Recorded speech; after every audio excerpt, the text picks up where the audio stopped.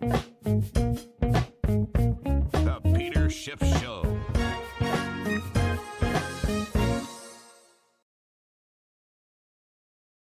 Hey everybody, welcome to another live Sunday night podcast. And I want to start off this evening's podcast by talking about the non-farm payroll report that came out on Friday. That was for the month of April. And again, this is the report that everybody seems to be waiting for. Although now, the inflation numbers seem to be of elevated importance because people are paying attention to them.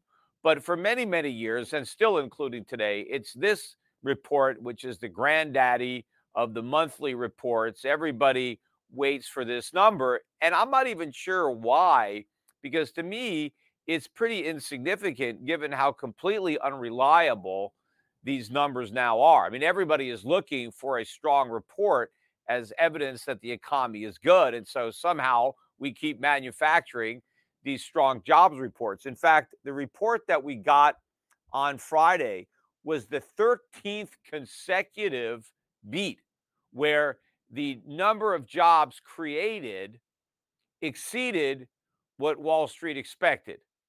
Now, what are the odds of that? 13 times in a row? I mean, you're going to have a few misses in there just by pure chance. I mean, how could the expectation be too low every single time? I mean, it seems more likely that the government knows what the number is and they just want to beat it. And so they end up doing it. I'm a little skeptical of a streak that goes on for 13 consecutive months, especially given how weak the overall economy is. Because what's happened during those 13 months? Well, the Fed has taken interest rates from 0 to 5.25. Seems that that would be a difficult environment for job creation. Also, look at all the layoffs that we're getting. I mean, tech companies are laying everybody off. Banks are laying off. In fact, we even got on Thursday, before we got this non-farm payroll number, we got the number of job cuts from Challenger. And it was another pretty big month. It wasn't quite as big as last month. They reported 89,703 job cuts.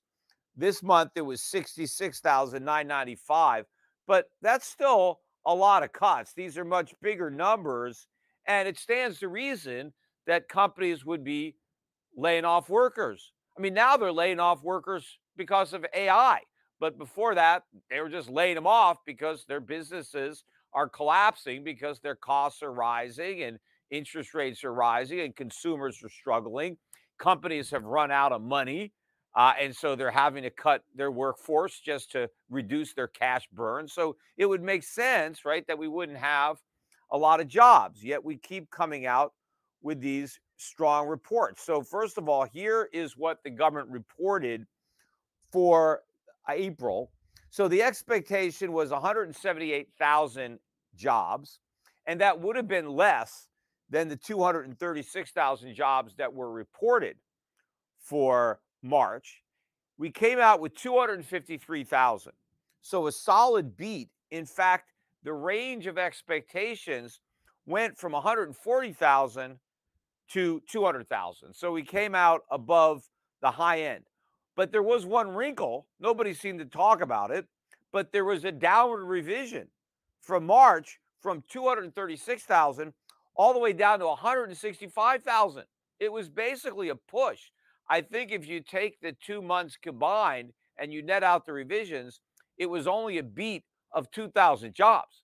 But nobody really talked about the downward revisions to March. It was all the beat from April. Now, of course, I don't really remember what the expectation was for March that the government beat, but I don't know, maybe 165 wouldn't have been a beat. So maybe this isn't 13 in a row if you go back and look at the revisions.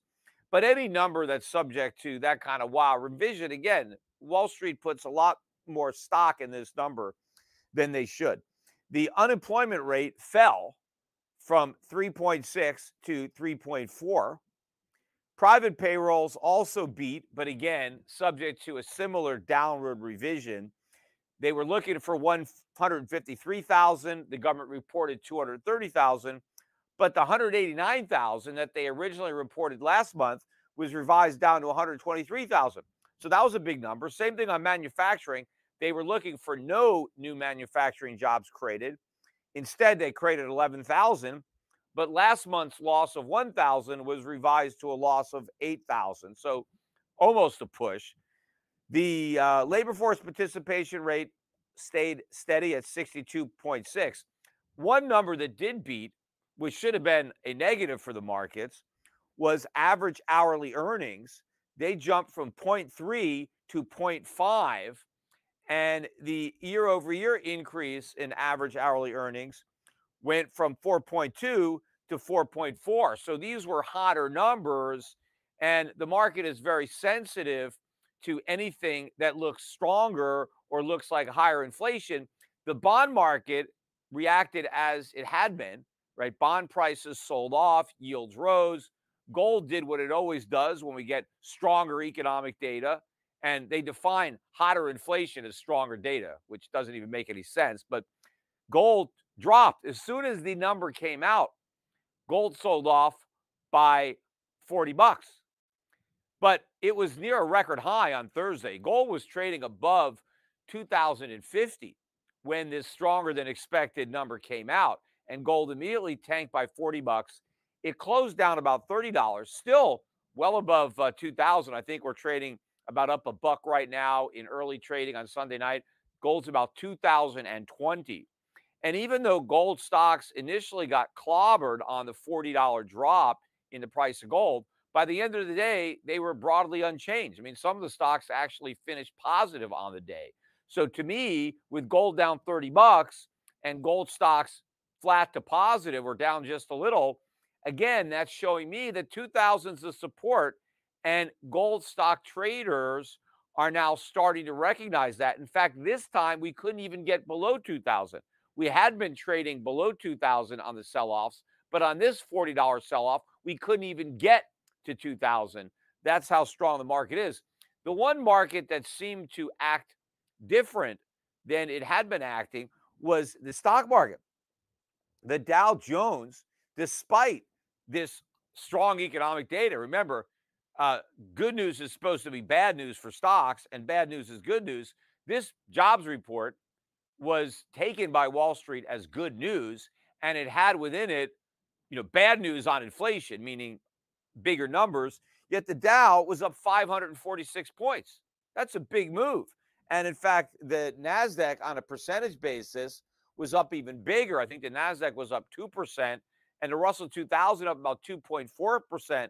So all these equities rose. And in fact, the riskiest equities rose even more. I think the Cathie Wood ARK Innovation ETF was up about 4.5%. Now, maybe shorts covered. Maybe that's what was going on. We had this stronger than expected economic news that should have been bad for stocks. Instead, stocks rallied anyway. I still think that we're going to see more downside in the stock market because my take, and I gave this to everybody on the last podcast on Wednesday following the Powell press conference, where Powell basically threw cold water on the idea that the Fed has paused, that we're finished with the rate hikes. And then he went even further by saying the expectation that we're going to cut rates is wrong. If anybody thinks we're going to cut rates, and of course the market is certain that the Fed's going to cut rates this year because it's already pricing it in. But despite that, Powell said, no, we're not going to cut rates. We're going to keep rates where we are. We've got to fight inflation. Given the fact that that's what Powell's saying, forget about what he's ultimately going to do. But given the fact that that's what he's saying, that is a powerful headwind for stocks. So I expect them to be moving down. But I want to talk a little bit more, though, about the jobs numbers, because once again, you really got to look beneath the headlines to see these numbers, because these are not strong numbers. And again, when you're looking at the jobs report, they're counting jobs. They're not counting people who have jobs. It's not the number of people who are working. It's how many jobs the people who are working have. And so, what most of these new jobs represent are people working second, third, fourth jobs. That's what they are. They're not people coming into the labor force who weren't participating and now they've got a full time job. These are people that are already working their butts off and now they have to work even harder to make ends meet. But if you look at the household survey, compare that to the number, again, the household survey, which I think is probably more accurate on people working, that had 139,000 jobs added. That was the lowest number since November of last year. But what really stood out this month was the jobs that were added as a result of the birth death model.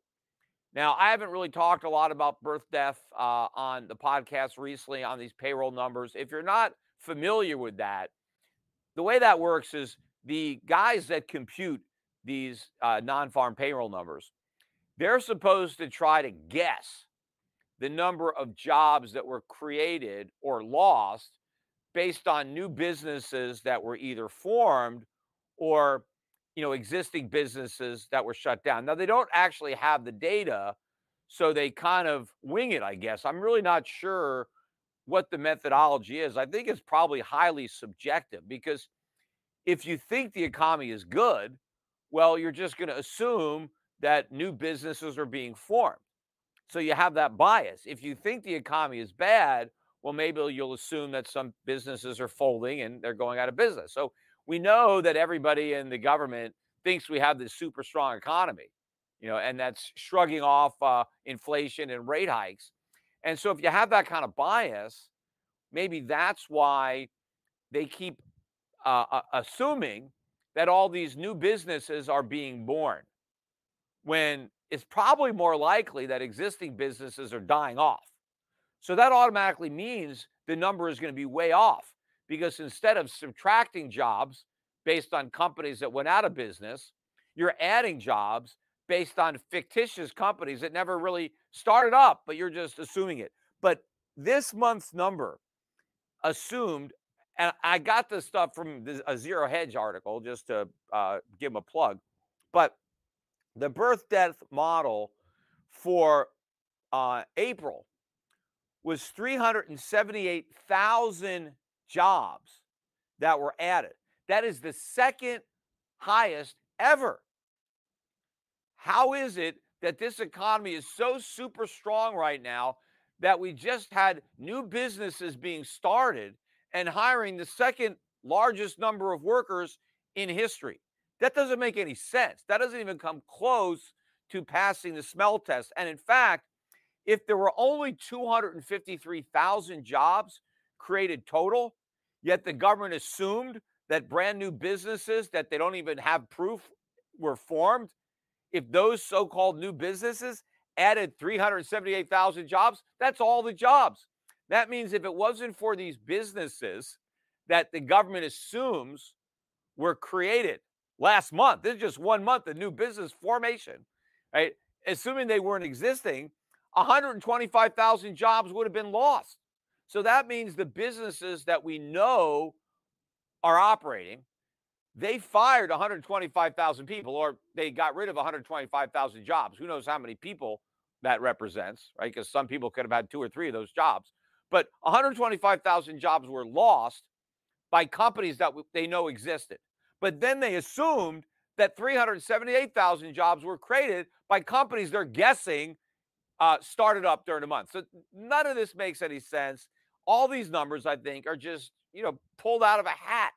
And they're very likely to be massively revised, whether it's a month from now or even a year from now. They go back and they fix this because they know how inaccurate it really is. So given how wildly inaccurate these numbers actually are when they get reported, it makes no sense that Wall Street should put so much stock in this data point. So I'm going to talk now about some other data points that I think are more important than the payroll numbers that came out on Friday. But before I do that, we're going to take a quick break for the commercial, and then we'll be right back. Today's episode is sponsored by NerdWallet's Smart Money Podcast. NerdWallet's financial journalists use fact-based reporting for some much-needed clarity in the finance world, helping you make smarter decisions with your money. Get smarter about things like saving on travel, because spending less on airfare means more money for an extra night, and maybe a fancier dinner too. Boosting your credit score, since good credit is like a real-life cheat code. And saving for an emergency fund, because life is like a good movie. It loves a good plot twist. Listen to NerdWallet's Smart Money Podcast on your favorite podcast app. Future you will thank you. All right.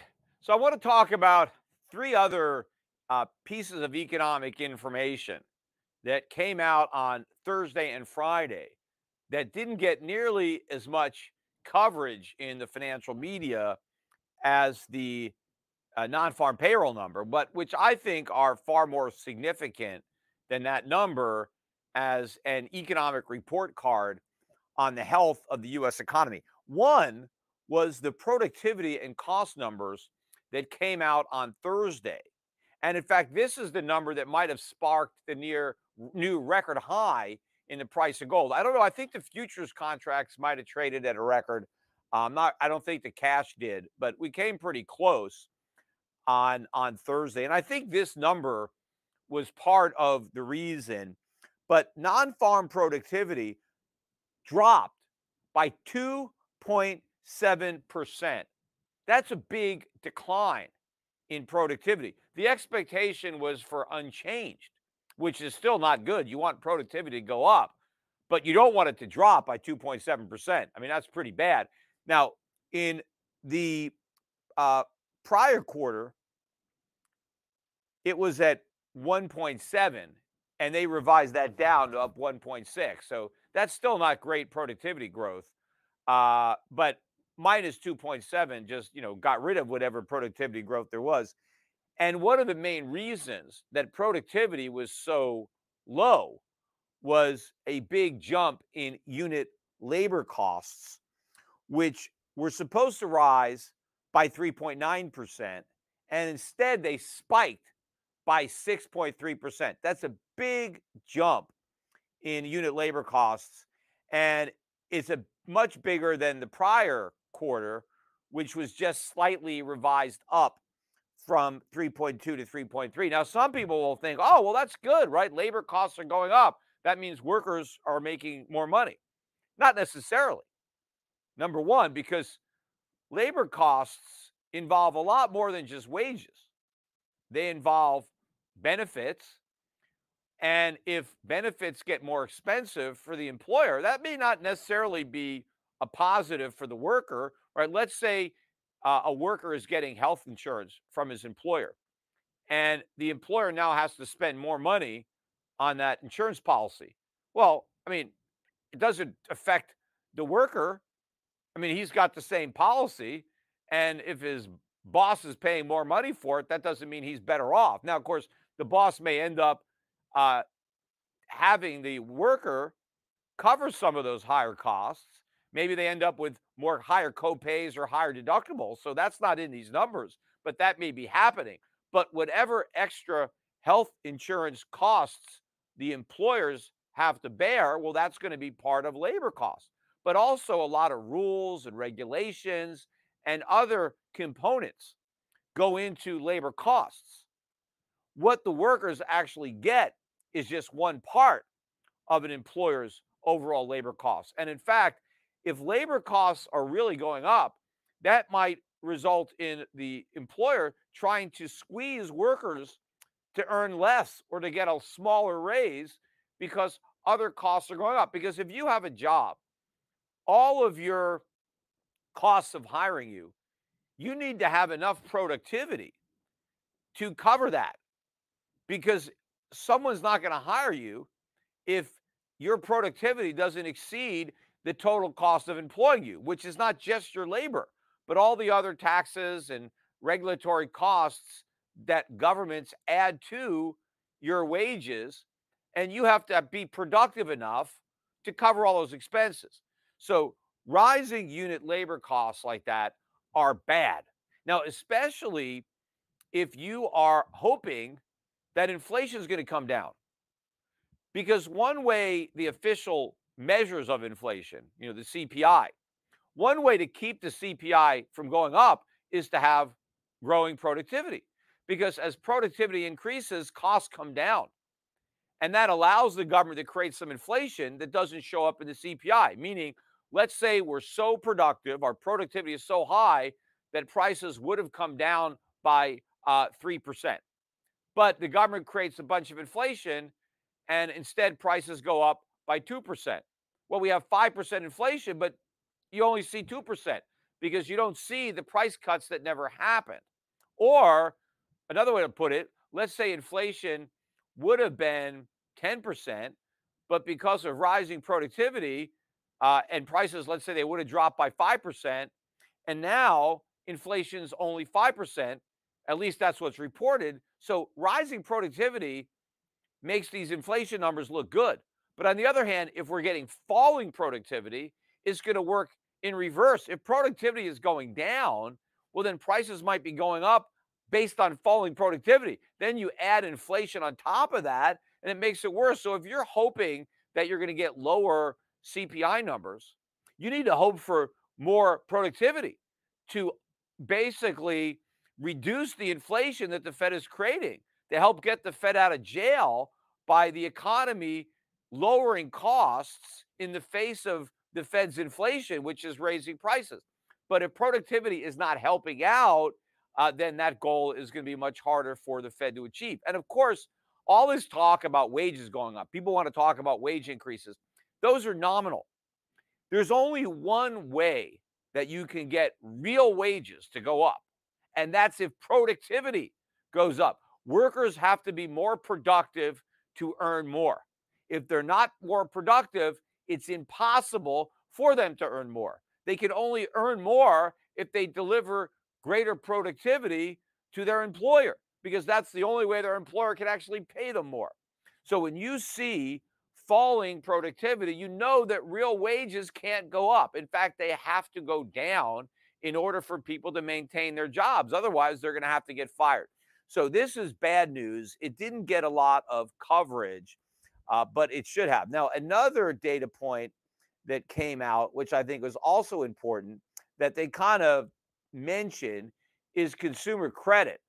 And this number came out on Friday, so the same day as the jobs report. It just came out later, like 3 o'clock in the afternoon. So, on a Friday, maybe people have already, left for the weekend. And so they're not really paying attention to numbers that come out at 3 o'clock on a Friday. But the consumer credit number, the expectation was for a jump of 17 billion for consumer credit. And the range of estimates was 15.8% to 18%. And the actual increase in consumer credit was 26.5 billion. This is a huge number, big jump in consumer credit. It was well above the $15.1 billion increase in consumer credit from the prior month. Now, one of the reasons that this is so important is everybody is hoping that the Fed's war on inflation is working, that all these rate hikes are taking a toll, and that inflation is going to come down to 2%. Well, this consumer credit number, and this is one of the biggest numbers we've had in a while. I think it was like the second biggest jump in credit card debt that we've had. If you're getting this big jump in consumer credit, that shows you that the Fed is losing the inflation war. Because, and I've said this on this podcast before, the way rising interest rates are supposed to fight inflation is by making it more expensive for consumers to borrow money. And if they can't borrow as much money, well, then they have to borrow less. And if they're borrowing less, they're buying less. So spending comes down. Demand comes down because credit is more expensive and therefore less available. So consumers borrow less, they spend less. That reduction in demand helps bring down prices. Well, what do these numbers tell us? That's not happening. Yes, the Fed is raising interest rates, but that's not stopping the consumer from continuing to borrow and spend. So that means that these rate hikes are not nearly enough to get the job done. And one of the reasons for that is that interest rates are still negative. So it still makes sense to borrow money if the rate you're borrowing at is less than the inflation rate. Now, I know like people who are buying on their credit cards, and they're paying 20% interest. I mean, that's way above the inflation rate, but they're still borrowing, right? None of this has worked. None of this has stopped people from using their credit cards. If the Fed wants to make headway in fighting inflation, people have to leave those credit cards in their wallets. They have to stop buying stuff on credit, right? That's the demand. Inflation, it's not just money supply, but credit. It's an expansion of credit, and credit continues to expand. And what does that do? That drives up prices. We need credit to contract. That's what we need. That's not happening. And this whole idea, and I've mentioned this before, people keep saying the way the Fed is supposed to fight demand is cause people to lose their jobs, right? We want people to be unemployed so they stop spending. Look, you can be unemployed and keep spending, right? Because people get unemployment benefits when they're unemployed, they spend that. They don't lose their credit cards. Your credit card company doesn't take your credit card away when you're unemployed. In fact, you probably use it more when you're unemployed because your unemployment benefits are lower than what your paycheck used to be. So you use your credit card more. So people keep spending when they lose their jobs. So that's not going to do it. And I've said many times, the last thing we want is for people to stop working, because if we have an inflation problem, that means we have too much money and not enough stuff. So we either need less money or more stuff or some combination. One way you get more stuff is if you have more people working, making the stuff.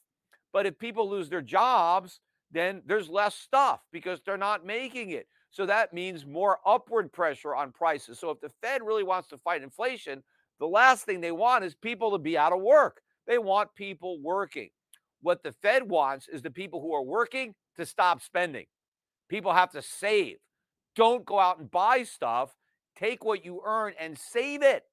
That's what we need. And the other thing about savings is now that represents money that can be loaned to businesses to invest in capital to produce even more.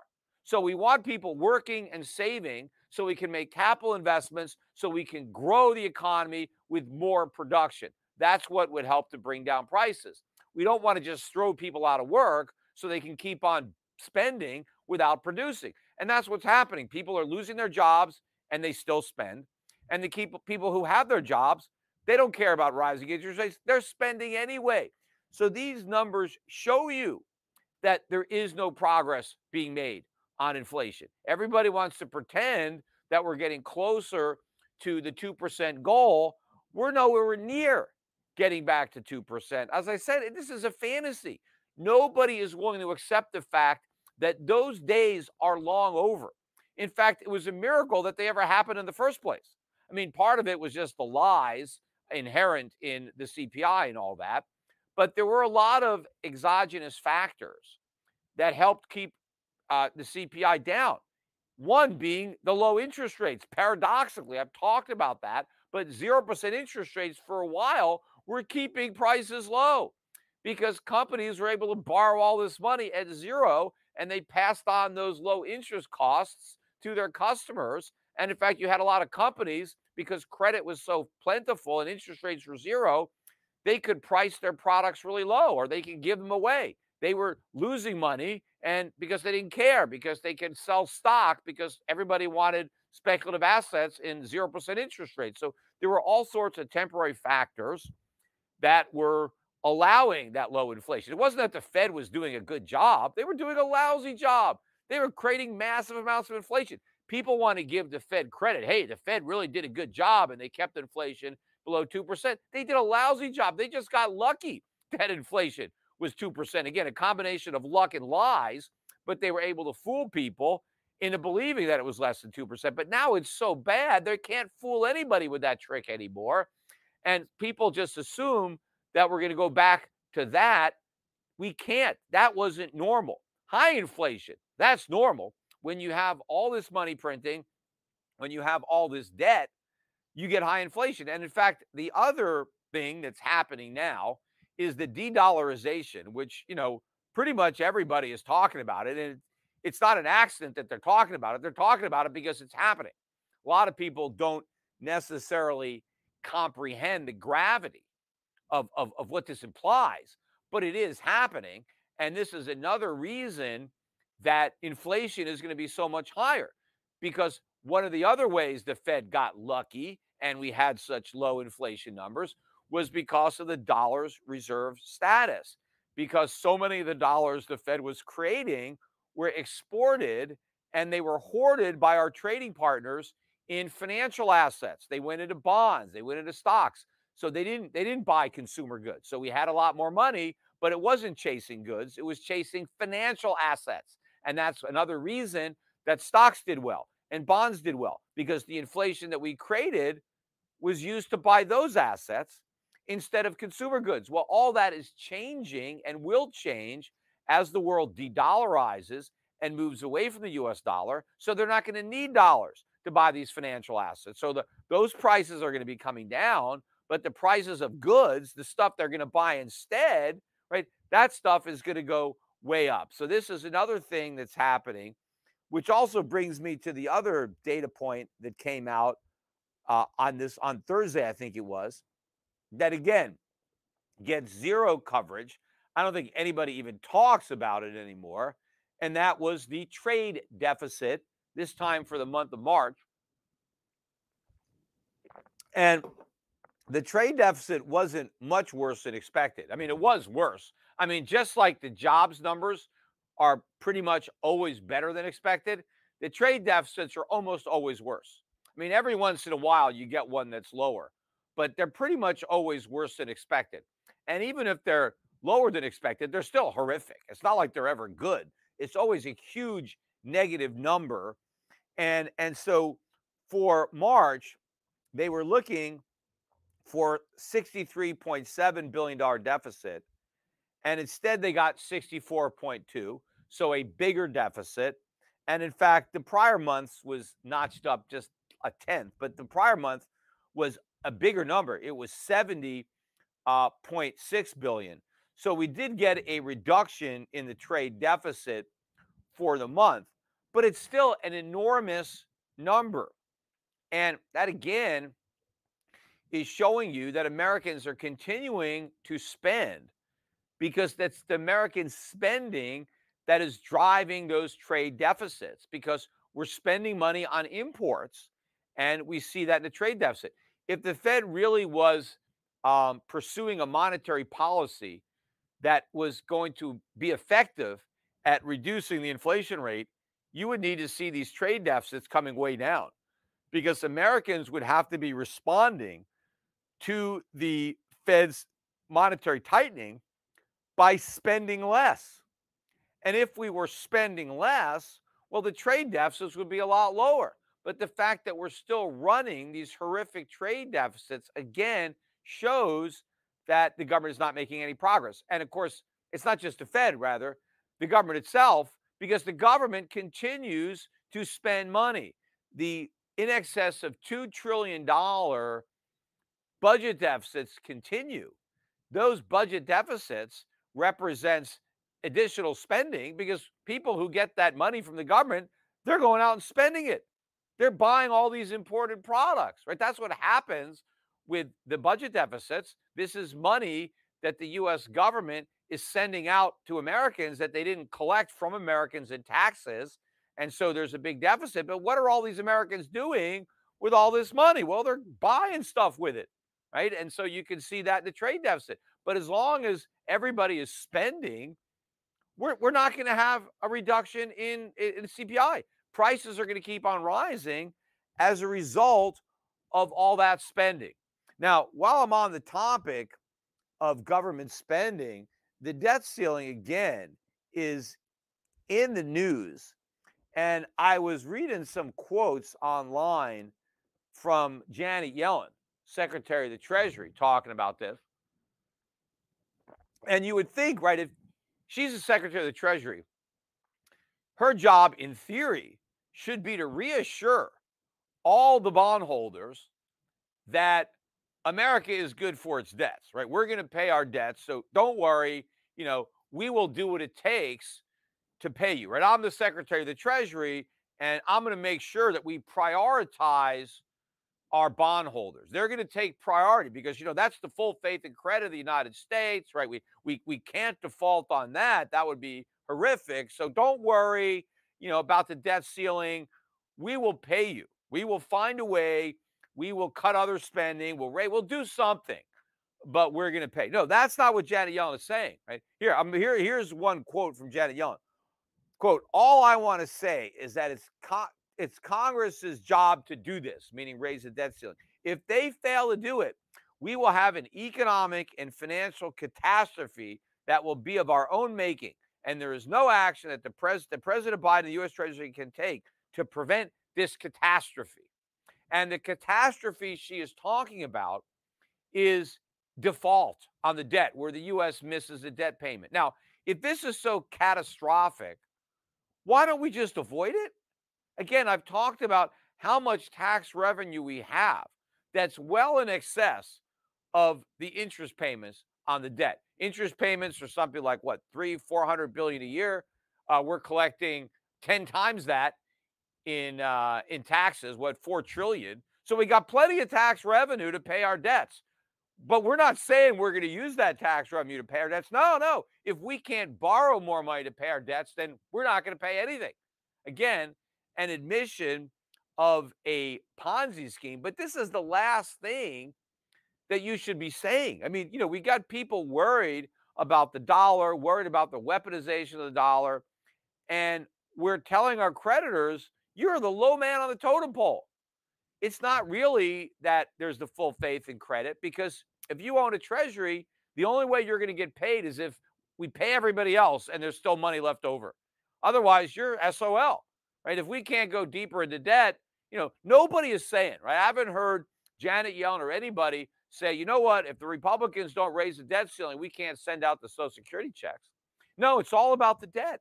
The only people who are going to get screwed are the people who own U.S. treasuries. Does that make any sense?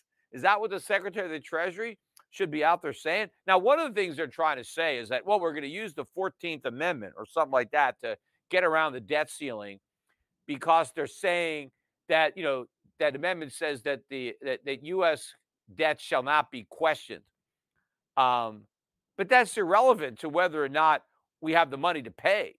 It's not about questioning the legitimacy of the debt. I mean, no one's doing that. Yes, the debt is legitimate. We just don't have any money to pay it, right? So to say that, we have to pay the debt and therefore we can raise the debt ceiling. No, if they want to prioritize the debt, they can do it. In fact, what Congress should be doing right now, and what Biden should be leading the charge, hey, where's the contingency plan?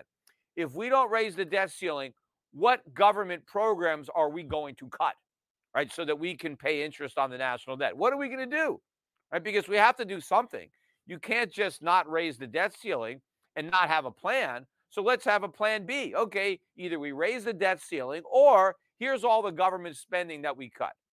Right, and if we're going to default on the debt, well, let's lay it out. What's the haircut going to be? Who's going to, how much are we going to not pay? But then that is not something that we did to ourselves. We would have chosen to do that. If there is an interest payment that is missed on the national debt, it's because the government chose not to make the payment. They chose to prioritize something else, because somebody's going to get paid. It's not like no government checks are going to go out if they don't raise the debt ceiling. Checks are going to go out. They just have to figure out who gets paid. Like any business, you got to prioritize. Or if there's a company, that goes into bankruptcy and there's a trustee or whatever, and he's looking over, figuring out who gets the money, right? Well, if the government can't borrow anymore, right, it's technically kind of broke. So it's got to figure out who gets paid. But right now, they're saying that it's the bondholders who take the first hit, which means, U.S. treasuries are junk bonds. If that's your collateral, that you're last. See, normally bondholders are going to be higher up in a hierarchy of who gets paid, right? But now, no, they're low man on our totem pole. So why should anybody want to hold treasuries? I mean, you run the risk of inflation wiping out the value of the Treasury. You run the risk of default. You run the risk of, having the U.S. weaponize the fact that you own Treasuries against you and seize them for you. We've created so many reasons for holders of U.S. Treasuries to want to get rid of them and, of course, get rid of the U.S. dollar. There's one more thing, too, that I want to mention that they're banning about the debt ceiling, and that's this $1 trillion, coin, this platinum coin they want to make, $1 trillion coin, and say, hey, we don't need to worry about borrowing money. We'll just mint a $1 trillion coin and give it to the Fed, and the Fed will give the U.S. government $1 trillion to spend. And if we ever did something like that, it would really expose the banana republic that we're living in, because that would really be the government literally just printing the money, because the Fed would have no real asset on its books. I mean, right now, the Fed's balance sheet consists of U.S. Treasuries on the one hand, and then it issues currency, Federal Reserve notes. So the Federal Reserve notes are backed by a U.S. Treasury.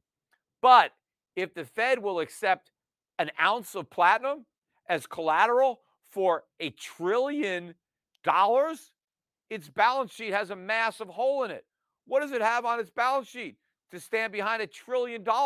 It doesn't have $1 trillion in U.S. Treasuries. It's got an ounce of platinum. What's that worth? Not even $2,000. How could the Federal Reserve, if it ever had to shrink its balance sheet, what asset would it have to buy back those treasuries? A 1 ounce platinum coin? Who's going to take that? Who's going to say, yeah, I'll sell you my $1 trillion worth of treasuries and I'll take an ounce of platinum in exchange? Who the hell's going to want that? Nobody. If the Federal Reserve ever did that, it would be impossible to shrink the balance sheet, because at least when they have U.S. Treasuries, somebody will take the treasuries because they pay interest, right?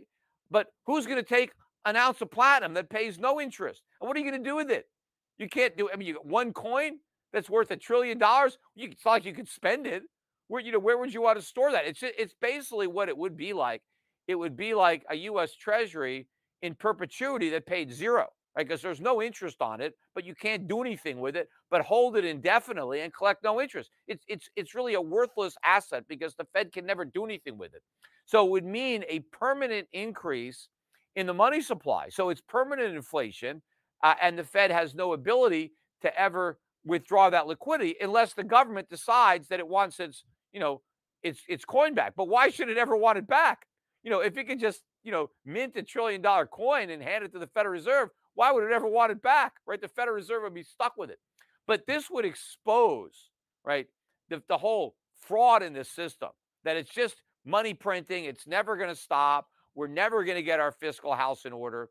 Instead of all this talk about the fact that the U.S. might not raise the debt ceiling and the catastrophe that we're going to get if we don't raise it, all the press should be on the fact that we are going to raise the debt ceiling and the massive catastrophe that awaits us, not because we don't raise the debt ceiling, but because we do.